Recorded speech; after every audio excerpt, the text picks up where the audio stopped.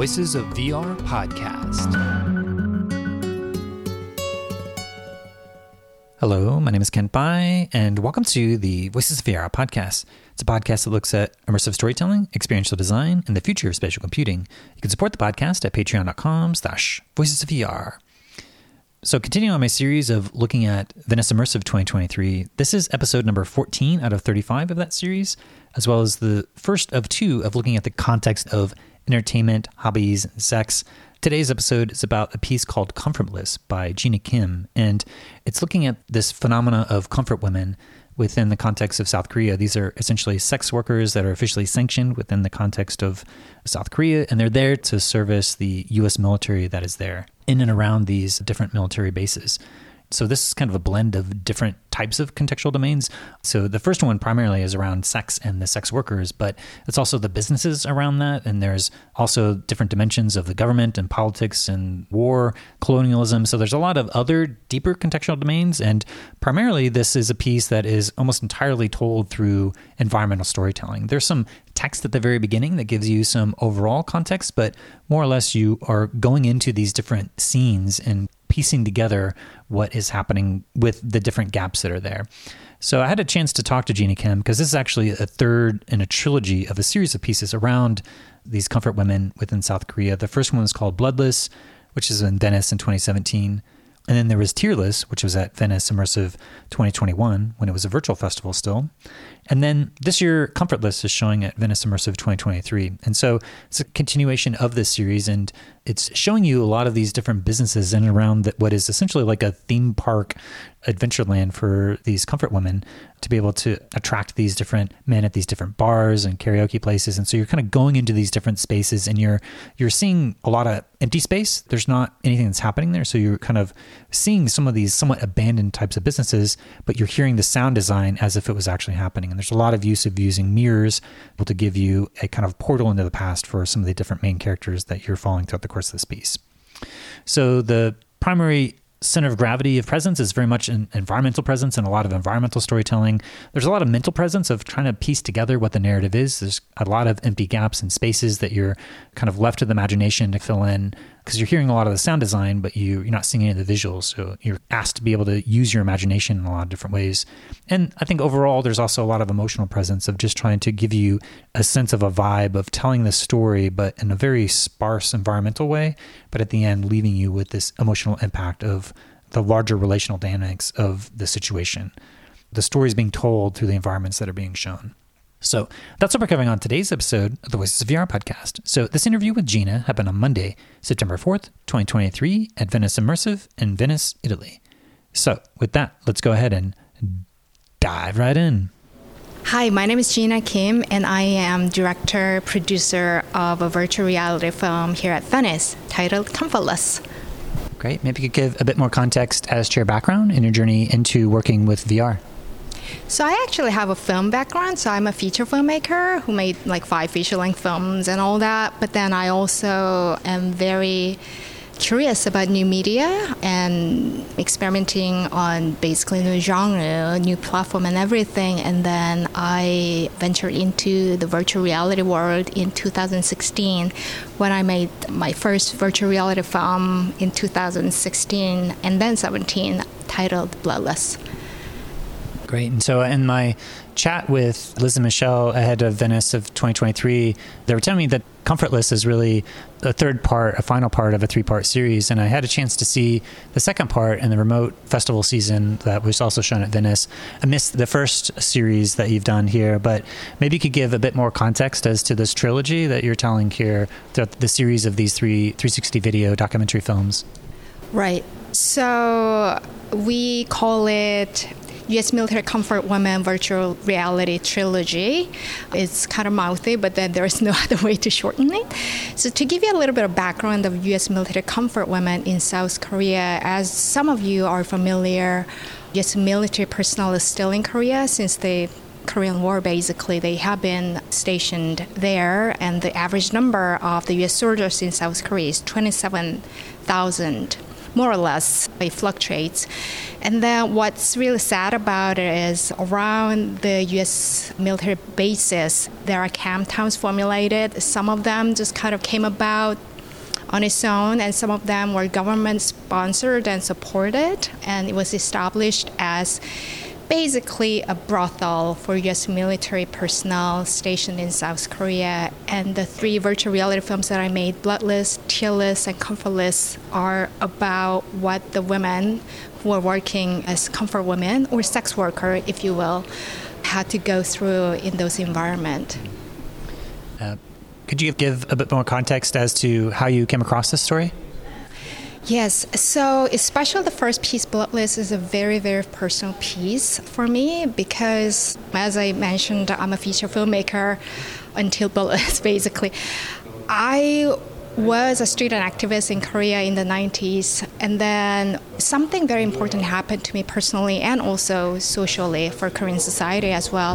In 1992, there was a sex worker, comfort woman, military comfort woman, was really murdered very, very brutally, and then her body was brutally mutilated and abandoned. And then the perpetrator was actually a U.S. soldier, a medic stationed in Korea. And then a lot of other crimes was happening. The average number of crimes that was committed by U.S. soldiers in Korea back then was 8 a day. But then this particular one somehow got a lot of media attention. It just became a national protest started, and then as a student activist, I also participated. And before we know it, we were giving flyers and posters to put up on the walls and just kind of give up to civilians on the streets. And I realized that every single flyer had a picture of this mutilated body of the victim. And that felt like something was branded into my heart. It just felt like something was burning into my heart, literally. And then that was a very pivotal moment for my life in a way that it just made me realize that I'm a woman of color who live in this post-colonial society called South Korea. And then on the flyer, there are all this like broken English as well, like U.S. Yankee go home, and this is not fair, and then all this like really, really broken English. And then there was another thing that I realized. I am somebody who is being educated and raised in South Korea where English is not the first language. So all these like discourses around colonialism, imperialism, all of that, and the fact that I am a woman trapped in Asian female body just made me realize who I was, and then immensely sympathize with this woman, and also made me feel like the whole thing was flawed because we were sacrificing the victim one more time for the sake of bigger purpose, namely we want this to be, I don't know, recognized. There were ideological war and all that, but then I just felt like that was so wrong to use this image to get to the point. And then 25 years later, when I was introduced to virtual reality medium, I realized that maybe with this particular medium, I don't have to exploit the image of the victim or the body or even scandalize the event. And I can just take the people to be there in the town where I can actually still go, and nothing changed in the town, the camp town itself. And then once you are just kind of there, you feel what this town is about. You don't need a lot of explanation. You just experience a town, and I can ease the audience into the town and ultimately into the emotional volume of what this woman went through. Yeah, I could definitely see this type of environmental storytelling, these long durational takes, and the ways that you're introducing these women in some of these scenes, especially in your second piece in this trilogy. But before we dive more into this trilogy, I wanted to maybe take a step back into your film work, because you have a very specific style in 360 video, and I'm just wondering if the types of films you make are documentary, or if you have this sort of long durational environmental take, and maybe give a bit more context as to your filmmaking and how that may be playing into the 360 video work that you've been making. Right. I mean, my style, I always joke about it, my style might be coming from my ignorance about the virtual reality media or lack of technological knowledge or something. Because I have a film background, and also even before I became a filmmaker, I was a studio artist. So I did a lot of painting, installation art, and then I kind of eased myself into making video art and, documentary films and feature films and studio films, and I just, so that's my story. So I'm just kind of really comfortable with creating tableau, so to speak. I went to CalArts a long time ago, and then my mentor was James Benning, so I was hugely influenced by his style.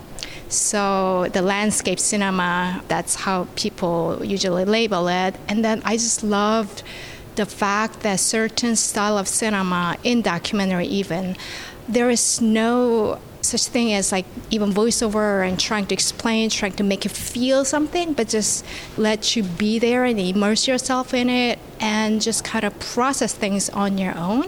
I love that cinematic style to begin with. And then when I was introduced to the world of virtual reality, I realized that this is just truly revolutionary, like without exaggeration, because in cinema, what I was always not happy about was how autocratic it is. So think about it, in 2D cinema, the basic unit of 2D cinema is frame. So when you make a frame, it's like a rectangle, and then when you choose to frame something, you're basically abandoning the rest of the world, which is not very democratic. So what you're filming, what you're showing to the audience, what you choose to show to the audience might be a beautiful butterfly on a flower, but then what's underneath might be that millions of corpses, you don't know. And then I just never really liked that feel of autocratic choices that we are making, because that always question the relationship, the power dynamics between the filmmaker and the audience. So what are you showing? What are you choosing to show? And who has the power? Who has the agency and all of that? And then that was just kind of one problem that I had, particularly because I'm a woman of color, born and raised in South Korea, went through a colonial period and all that, and still under a lot of influence under, United States and all that. And then I was very acutely aware of the fact that the world is always divided by, one line, and then there is one group who has more power than the other, and then the one group who has more power traditionally have the resources and finances and voices to make film, to objectify the other. And I just really never really liked it, even as a filmmaker. But then when I was introduced to virtual reality, sure, you still make choices, you still go to places, and that's your choice. But still, compared to 2D cinema, it's a lot more democratic, because you don't really dictate what the audience sees. So it's 360, like literally, and then you don't really know where this audience will look. And a lot of filmmaker friends of mine, they tried VR and then they walked away out of it because they were like, I can't deal with it, there's nothing I can do about it. And then I was like, oh, this is why I love it, because I love giving them the freedom, the agency back so that they can choose. And I actually made sure that that just becomes my style. So in all of my films, VR films, the audience can choose to look at whatever they want to look, but then still in the end, it ends up telling certain story by change of location, by actually connecting with one spectral figure that shows up in my film, because you sympathize with her and that you want to follow her. So in a way, there is no film, there's no story in my film if you don't connect with her. And I think that's a beautiful thing. There is just something that is happening every time you watch this VR film. It's almost like a performance, and I love that. It's in line with experimental theater more so than a very melodramatic film with a lot of score, sound effect, voiceover, and things like that.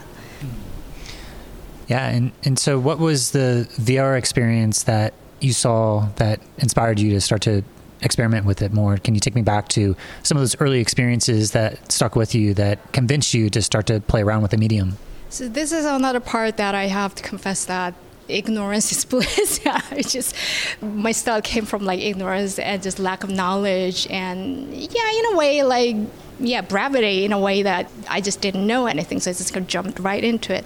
So the way I was introduced to the world of virtual reality was from academia. So I'm a filmmaker, but also I'm a professor at UCLA in film, TV and digital media. And then I was asked to moderate a panel, a conference, a very big one, international conference at Busan International Film Festival in Korea, on virtual cinema. So I just didn't know anything about virtual reality, so I had to ask them to get me all the articles that the presenters will present, and had to read books to prepare myself. And then I just kind of studied without looking at one single VR film because I didn't have any like VR apparatus or gear or anything. So I just kind of read a lot. But then at some point, it almost felt like I was hit by a lightning, like a truly like eureka moment that, oh my God, this is revolutionary. This is something truly, truly new. This is maybe not even cinema in a way that it is able to take people to places like literally. And I thought that was just incredible. So after I realized that, I was also reminded of the incident that has been haunting me 25 years ago. When it happened, it haunted me, and it is still haunting me in a way that I wanted to make a feature film about that incident, but that I just couldn't come up with the right way to tell the story in the way that I want it to be told. Meaning, I didn't want to exploit the incident, body, the victim, anything. And then whenever I met with producers, they were like, well, Gina, like this is like, first of all, you cannot make the victim, the body, as the main character of your film because this is a thriller. And then usually in thriller, the convention of 2D cinema is that it's the male detective and the perpetrator, in this case, rapist murderer, who becomes the main lead.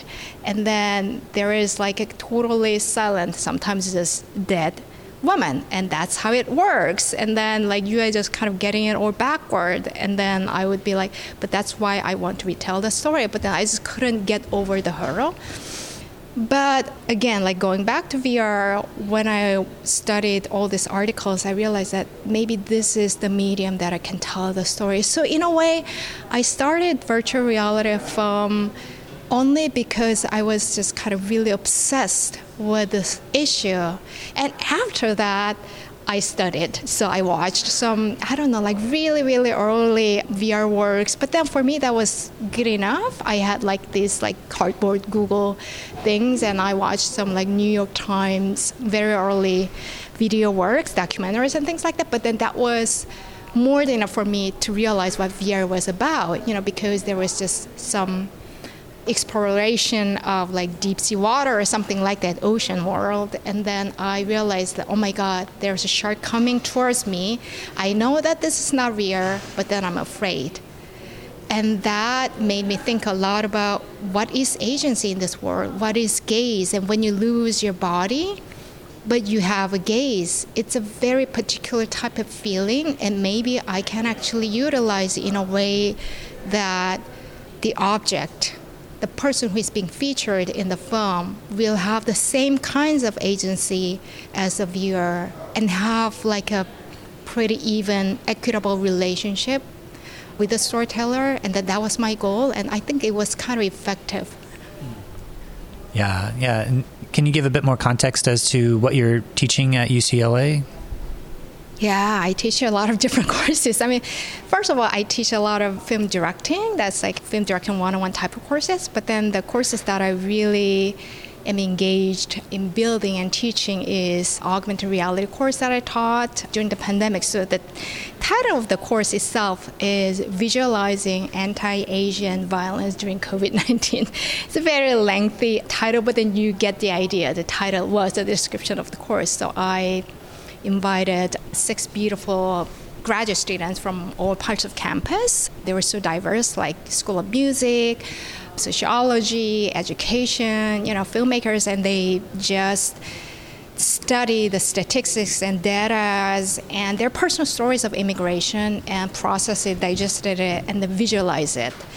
And then made an augmented reality project out of it. And the other course that I teach every year, a course that I created and put a lot of heart into it, is Media for Social Justice. So that is the course title, and that it's not just about virtual reality or immersive media. It's everything from TV series, some like really big commercial project, experimental film, video essay, AR project, anything. Like when I say media, it's like a really, really broad concept. So students are just really encouraged to experiment on finding the right medium for themselves to tell the particular story that they want to tell. And then in that course, I teach a lot about ethics of representation and power dynamics between people behind the cameras as opposed to people in front of the camera and that kind of things, and how they change the world, basically. Okay, well, that helps set a lot of context of the type of social justice themes that are being covered throughout this trilogy that you've had at each of the episodes have shown at Venice Immersive over the years. And so I've seen Comfortless and I saw the previous episode, but I haven't seen the first episode. So maybe you could take me back to where this story begins with what you covered with the first piece of VR that you created on this topic. So Bloodless is about a real murder case that happened in 1992.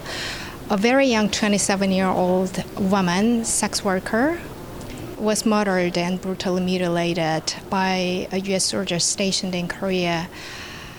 And that particular murder case got a lot of attention from the media, from all sides, and then a lot of people are involved in creating some sort of ad hoc committee for protests. So there were a lot of human rights lawyers, there were feminists, there were students activists, there were, of course, anti-American activists.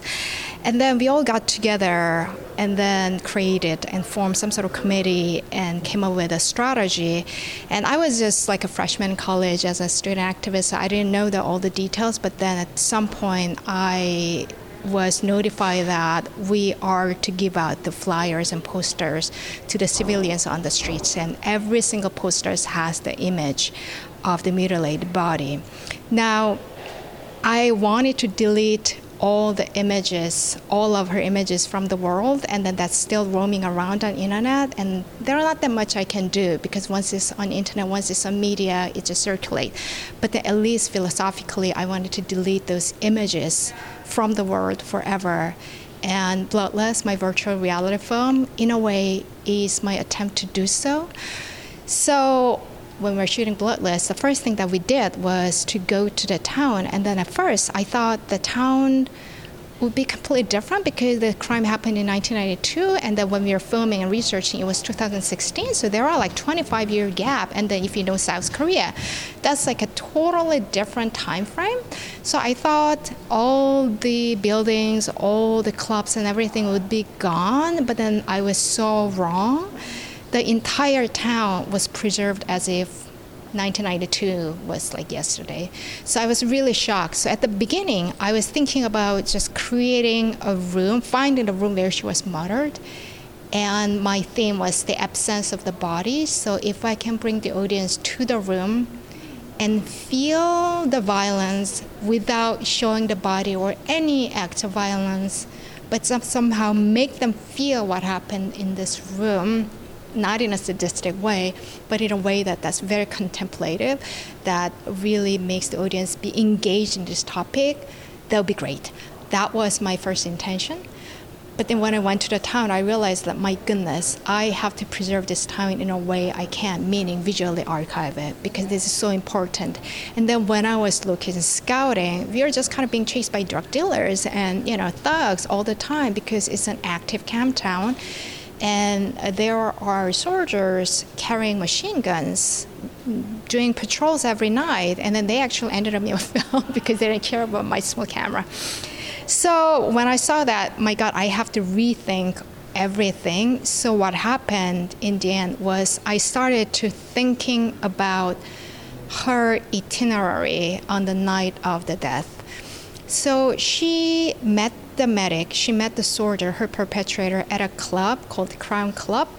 And then her room, the building where her room was about like 150 meters. It's not very far at all. It's like a maybe 15-minute walk at the most.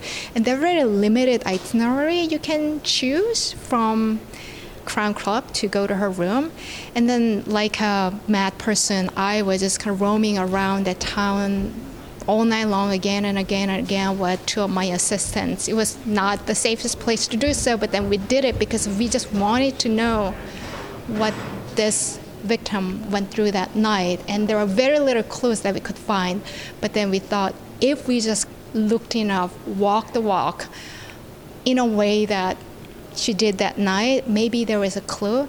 And then at some point, I realized that maybe if she was dying alone in the room because she was bled to death, maybe at the moment, because basically what I wanted to do was to reenact the last moments of her life while she was dying. And then, of course, there is no way to know, right, what she was thinking, what she was feeling. So that was why I was like desperately kind of roaming around the town, trying to find out what she could have felt and things like that. And then at some point, I realized that maybe while she was dying alone in the room, being bled to death basically for 2 hours, she might have been incredibly lonely. So I started to imagine that she was having a really slow death. She was bled to death for 2 hours or more. We don't know for sure. So at the last minute, maybe like 1 minute before her actual death, eventual death, she sort of gets up as a specter figure, because by then she's like no longer living, but not dead yet. So she just kind of gets up as a specter figure and just kind of roams around her turf where she would meet clients every night. And then if she connects with somebody, she would want to be with the person, to bring the person home with her, so that that person, the viewer in this case, can be with her in the room at the moment of her death. And that was something that I wanted to do for her, if it makes sense. So that became my loose narrative. So my film, my virtual reality film, Blood, it starts with the scenes of the town from the entrance during the daytime, broad daylight. So the viewers don't feel threatened or anything. It's like, wow, this is interesting. Where is it? And then they are just kind of slowly realizing, oh my God, there are soldiers. Oh my God, there are like people. Oh, there are women who looks like sex workers, and there are soldiers wearing guns, and this is weird. And also the way I change the scene is it starts with wide to narrow roads, so they just kind of feel like they are just going somewhere. But at the same time, they start to notice this woman or specter figure, kind of, sometimes they lose her, but sometimes she is like very present at some point, so the audience, the viewer, cannot help trying to locate her, but then it's not easy, it's elusive, it's VR, so that's something that I took advantage of, right? So she's a very elusive figure, and then she just kind of keeps, I don't know, disappearing from your sight. But then at some point, you only hear her footstep, but then don't actually see her. So at that point, the viewers just kind of go 360 like crazy, trying to locate her. And at some point, she faces you and actually come towards you. And something happens because the connection happens. You lock eyes with her, and then the connection happens, and then she takes you to the room where she was murdered in 1992. And in a way, nothing happens. There is no act of violence, but then you feel it because there is blood on the floor that keeps coming out. And another thing that I thought was very interesting was that a lot of viewers, they lift their feet when they watch that scene.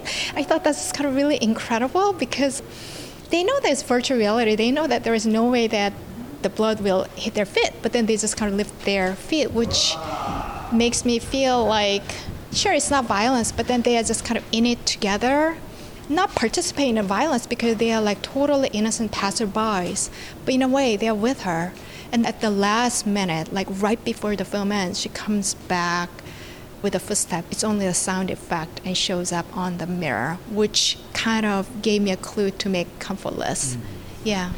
Yeah, it's kind of a motif you return to in Comfortless, but that was really helpful. Thank you, because I haven't seen it, and helps me to understand the overall arc, because in Comfortless, it's the third in the series. You start off with a little bit of context of what we're about to see, and then we are seeing a whole series of images that's pretty sparse in terms of further exploration. You kind of set that context with a few sentences, and then you're kind of off. And my recollection is in the second one, when you have another introductory text, and then you have exploration of what I remember is sort of like abandoned hospitals or something like that you're talking about. And there's a woman on a stairwell smoking a cigarette who is presumably one of the comfort women or former sex workers who is dealing with a lot of things in that context. So maybe you could set the context for the second piece, and then we can dive into the third in the trilogy of Comfortless.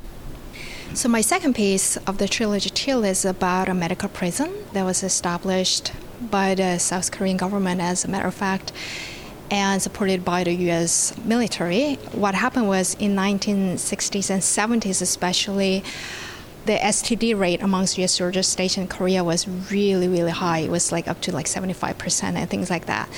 So they were upset. The U.S. military was upset, and then they actually demanded the Korean government to do something about it. So instead of trying to do something about it with their soldiers, the Korean government decided that they would start a campaign called Camptown Purification Campaign. In Korean, it was 기지촌 정화 운동 사업, which literally means purification campaign of Camptown.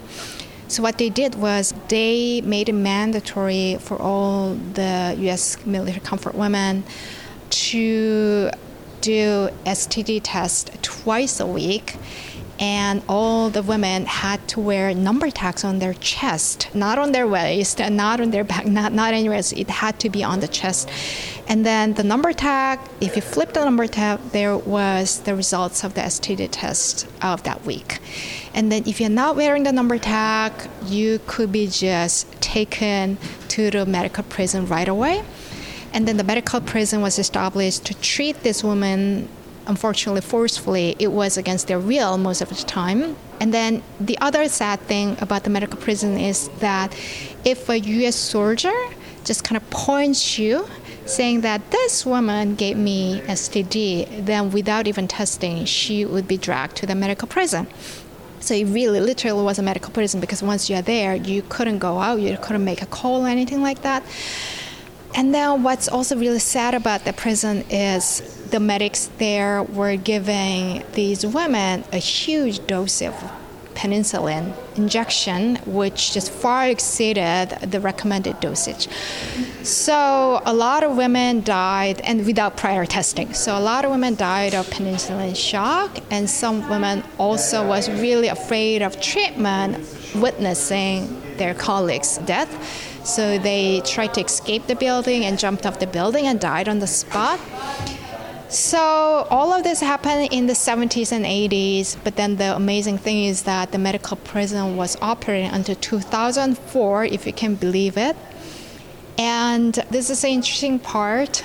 The land is private, actually, but then the building doesn't even have an address. It's not registered, because once it was no longer in operation, nobody claimed it, right? Nobody can claim it, basically, because does it belong to Korean government? No. Does it belong to U.S. military? No. Is it private? No. So that's what was happening. And because nobody could claim it, it was abandoned. And then when I went there in 2016 for the first time, it was basically just totally a haunted building. And I just couldn't believe that this building still existed after all these years. But then when I did more research and more digging up, I realized that, well, these things can happen only because what happened was so absurd. Like the level of absurdity just kind of exceeds our imagination. And then the other thing that was really absurd was that when I talked to the people, like civilians and neighbors, people who were just kind of having business in the neighborhood, because there is a hiking trail next to it, there are small restaurants and cafes and convenience stores are like that. And I would ask them, do you know anything about the building behind you? And they're like, what building? What are you talking about? And I'm like pointing the building right next to them, like that building right there. And then they're like, oh, what are you talking about? There's nothing there. So that's the level of absurdity that I'm talking about. So it's like, I felt like, wow, this is almost like a philosophical, ontological crisis going on here, because everybody wants to deny it.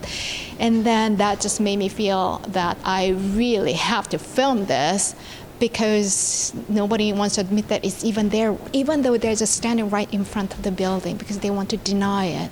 Some history is like that. Some memories are so repressed that it is so hard to prove that it happened, right? And that was the only thing that I just wanted to do. This happened. This is right here.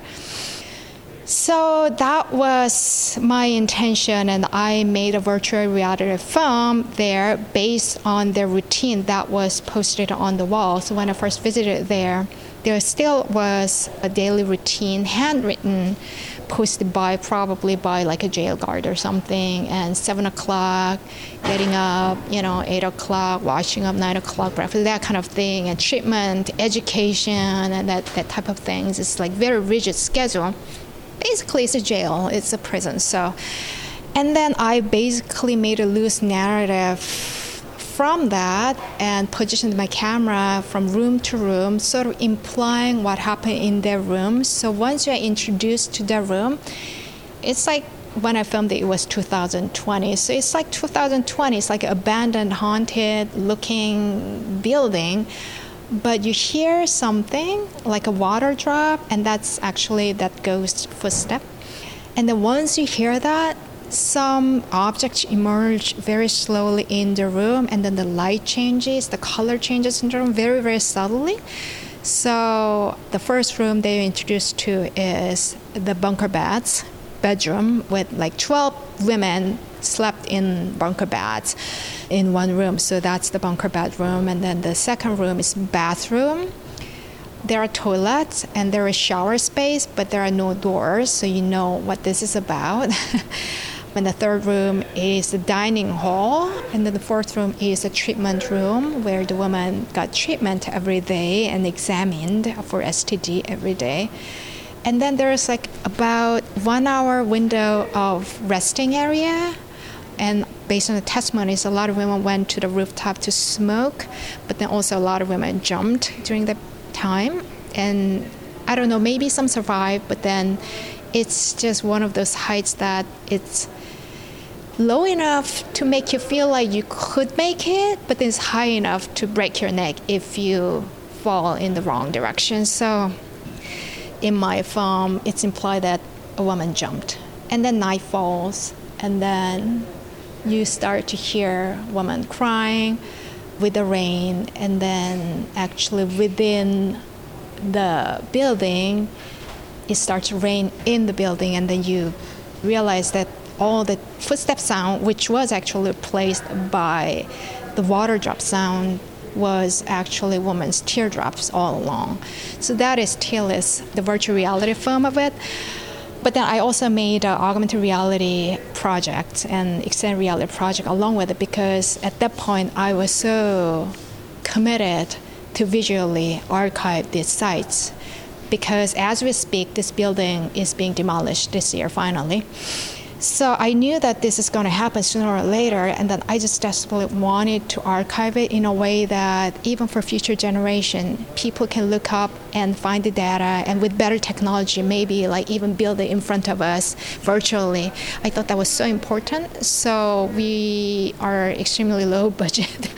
This was extremely low budget film, but then I just kind of pleaded Ventar VR, the company that I work with, can you just scan the site, please?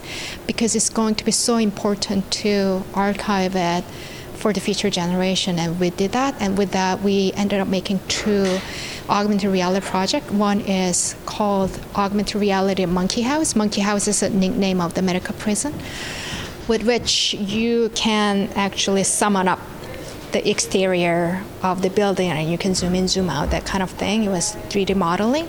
And then the second piece was extended reality of Monkey House.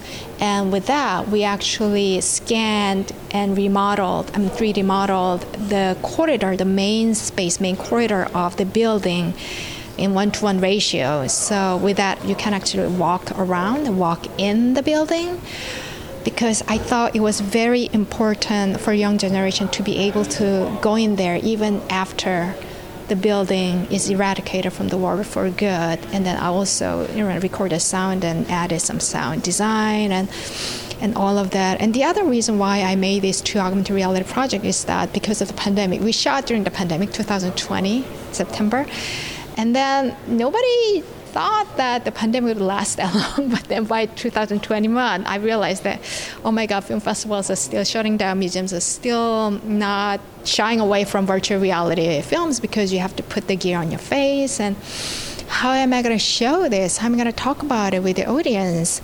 And then I was like, okay, if they cannot come to the film festival, they cannot come to the museums, I will come to them. So I made these augmented reality apps, which can be downloaded for free on any mobile devices, so that they can have, first of all, monkey house in their cell phone forever if they want to, even though people are eradicating it and denying it. And then second of all, you can summon up the corridor of the building and walk in it wherever you are in the world. So that's how I made it. Yeah, I remember watching it, and yeah, there's this kind of haunting, melancholic, sad story. And yeah, it's interesting to have you recount each of those beats, because seeing it over a year ago now, there's just glimmers of a memory of the feeling that I'm left with rather than the specifics. But in Comfortless, a piece that I have seen much more recently within this past week, there seems to be the continuation of this theme of the comfort women and exploring more of the actual context of this kind of brothel town, camp town, that we're going into the streets and we're seeing the intersection giving a broader spatial context. But then as we enter into each of these different buildings, we have a mirror that's often there, that maybe we see a reflection that creates this portal into this past existence of this protagonist who's a sex worker who's going across all these various different scenes. But we also have a little bit more sparse sound, and eventually you kind of like bring up the sound design of the past. And so there's a way of being in the present spatial context, but having the immersive sound of the past that you were taking us to imagine all the different gaps, so we can think about a big thriving bar scene or a variety of these different nightclub type of scenes. And then there's a sort of an interchange that happens with one of the sex workers who brings one of the men home. And so, yeah, I'd love to hear any thoughts for how you, because I feel like in your storytelling style, it leaves a lot of ambiguity in the storytelling language, where you're setting the context of what's happening at the very beginning with a few lines of text, but then the specific moments of the narrative, there is a lot of spaciousness for me as a viewer to look around and kind of piece things together. And there's a lot of history that's captured within that spatial context. And so it's a real in-depth form of environmental storytelling, especially with the audio and the spatialized audio. But the narrative is, again, a little bit of a puzzle to kind of piece together the specifics of that. And I get a sense of what may have happened. But yeah, I'd love to hear how you start to think about constructing this story. Yeah, so Comfortless is about American Town. That is the official name of the town, American Town. So what's so different, what's so special about this particular camp town is that unlike other camp towns, it just kind of didn't grow naturally. I mean, sometimes it's kind of grow naturally around like U.S. camp bases and things like that, but this one was established by more or less a one person and a corporation. So what happened was, in 1969, there was a former high-rank official in Korea who bought this huge land, about more than 2-acre land, near Kunsan Air Force in Korea. It's an Air Force base that is really, really big. And then he realized that there is no camp town around this. I'm going to make one because this is a very lucrative business, he realized. So he bought about 2-acre land and then started building this camp town out of scratch, because it's in the middle of like a rice field and everything. So it's like a small country town area. It's a countryside, but then he just kind of bought the land and started building restaurant, bars, clubs, sauna, barbershop, like currency exchange, you name it. So it basically became a very isolated, self-sustained city, almost like a theme park, mimicking some, I don't know, like sleepy towns in American Town. And then after all of these are built, he also built dorm type of rooms for comfort women. And he recruited all these women from all the country in South Korea and then used it so that they can use it as brothels. So it was basically like brothel that was exclusively built for U.S. soldiers stationed in Korea, and then he actually established a corporation. So the full name of the town is American Town Inc. So it is an actual corporation, believe it or not, and then believe it or not, the corporation still exists. So that's the scary part. So I always knew that I wanted this piece to be the last piece of my trilogy, because this is, in my opinion, is the smoking gun that why these women need to be called comfort women instead of just sex workers or prostitutes or anything, because the government was establishing this and supporting this and all of the organizing it. And then I went there and then I realized that it's unlike any other camp towns that I visited because it's so isolated. And then I went there during the daytime first, and then because it's kind of like 90% of it is no longer in operation, so it's pretty much abandoned. And also because it's so isolated, it's in the middle of rice field. And I was kind of walking through the town during the broad daytime, and I felt like I'm stranded in a very strange theme park. And then because it was basically like a brothel town, more or less, there were a lot of reflective surfaces in the town.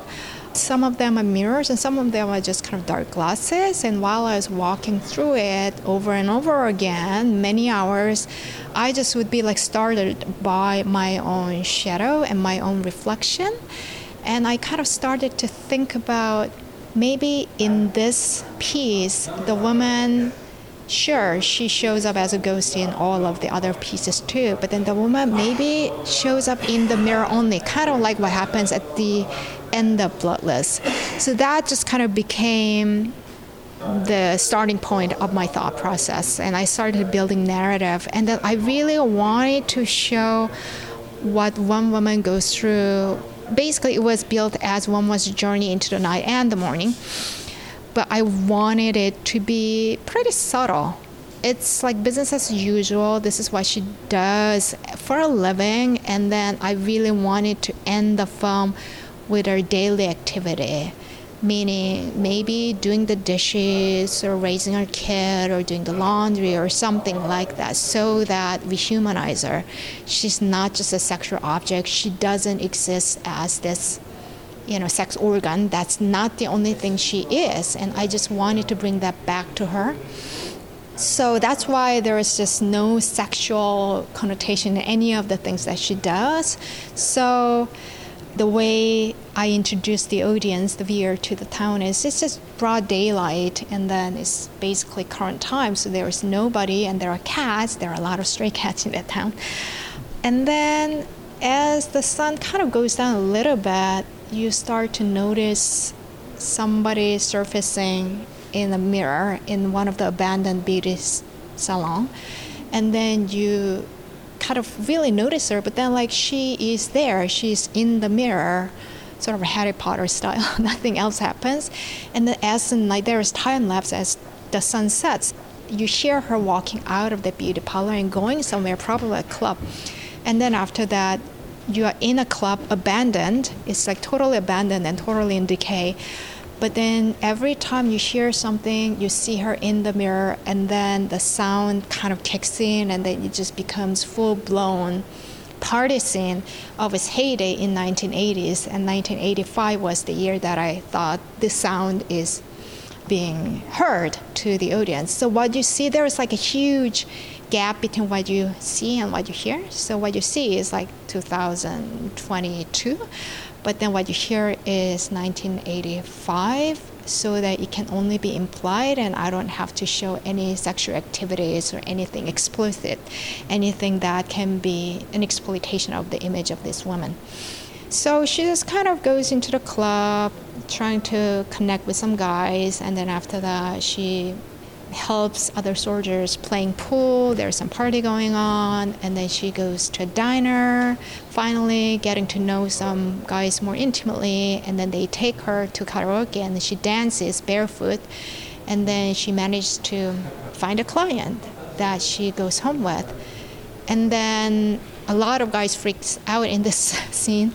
You are in this very pink room, and believe it or not, that was not art direction, that was not production design. That room was like totally pink like that. You're left alone on top of a bed, and then there are two mirrors, and a lot of guys say, I was so afraid that the woman may show up naked, and what does that make me, right? But that doesn't happen. You realize that it's actually postcoital, and then she's outside washing up. So that's her private space, and that is something that makes a lot of audience uncomfortable, and I thought that was very important. Like, we are here hearing something that we are not supposed to hear, for one, but this is what she does. This is a very professional act. She washes herself up after the guy leaves, the client leaves. but then what does it make you to be here listening to that? And then after that, she walks out, and at that point, you see her not in the mirror, but via presence, sort of. And she comes to you and engages with you. And then the film ends there. And I don't want to spoil the entire plot, but there is a level of engagement. She actually talks to you, but she doesn't give you the chance to answer. So with this film, because this is the final piece of my trilogy, I wanted the audience to really think about things, about this issue, not just feel, wow, this is horrible. Wow, that was bad. Oh my God, that's all in the past. No, this is so much in the present, because these camps don't still exist in Korea, for one. There's still U.S. soldiers stationed in Korea. But then what I'm trying to say is actually a lot bigger than that. It's about human rights. It's about female body. It's about war. It's about colonialism. It's about imperialism. It's about all of that. It's about the power dynamics of the world and what happens when you stand on the wrong side of the power, unfortunately. And what happens, if that was not your choice, right? So I just wanted people to really think about it, not to the point that you don't have to feel guilty, but you have to be engaged, you have to be aware, you have to be keen on learning, just sort of like a little bit more alert about what's going on in this war, like the Ukraine war right now. Interestingly, when I was there filming, because right now at this point, a lot of women serving U.S. soldiers there are from Russia and the Philippines, unfortunately. It started happening around like 2010 as Korea became more advanced in the economy. So I guess Korea outsourced, and there were like a lot of international prostitution ring engaged in this business, so they import these women. And because of that, there was one Russian restaurant, pretty big one actually in that town, and when we were filming, the restaurant was actually running, and then we could hear the radio sound, and I don't speak Russian, so I don't know what the radio broadcast was about, but then later on I realized it was about the missile, it was the war, and I was like, my goodness, this is just like, it's in the present. It's repeating everywhere in the world. Thinking about like all the human trafficking going on in this world today, right now, right? So ultimately, that became this what I was trying to say, not just about the South Korean U.S. military comfort women, because people might be engaged for a moment, but then like, what is it to me, right? But then it should be a little more than that. So I wanted people to be confronted by her so that they think about who they are in this film, in this context, in this world. Yeah, thank you for running through that again with each of your three experiences, because I think with that seed of trying to avoid using the image as an exploitation device, but to use the power of the environment and the sound to be able to get the gist of what's happening without having to show and to occlude those exploitative aspects of that, and to really try to get to the heart of this as a human rights issue. So, yeah, and I guess as we start to wrap up, I'm curious what you think the ultimate potential of virtual reality and this type of environmental storytelling and immersive storytelling might be, and what it might be able to enable.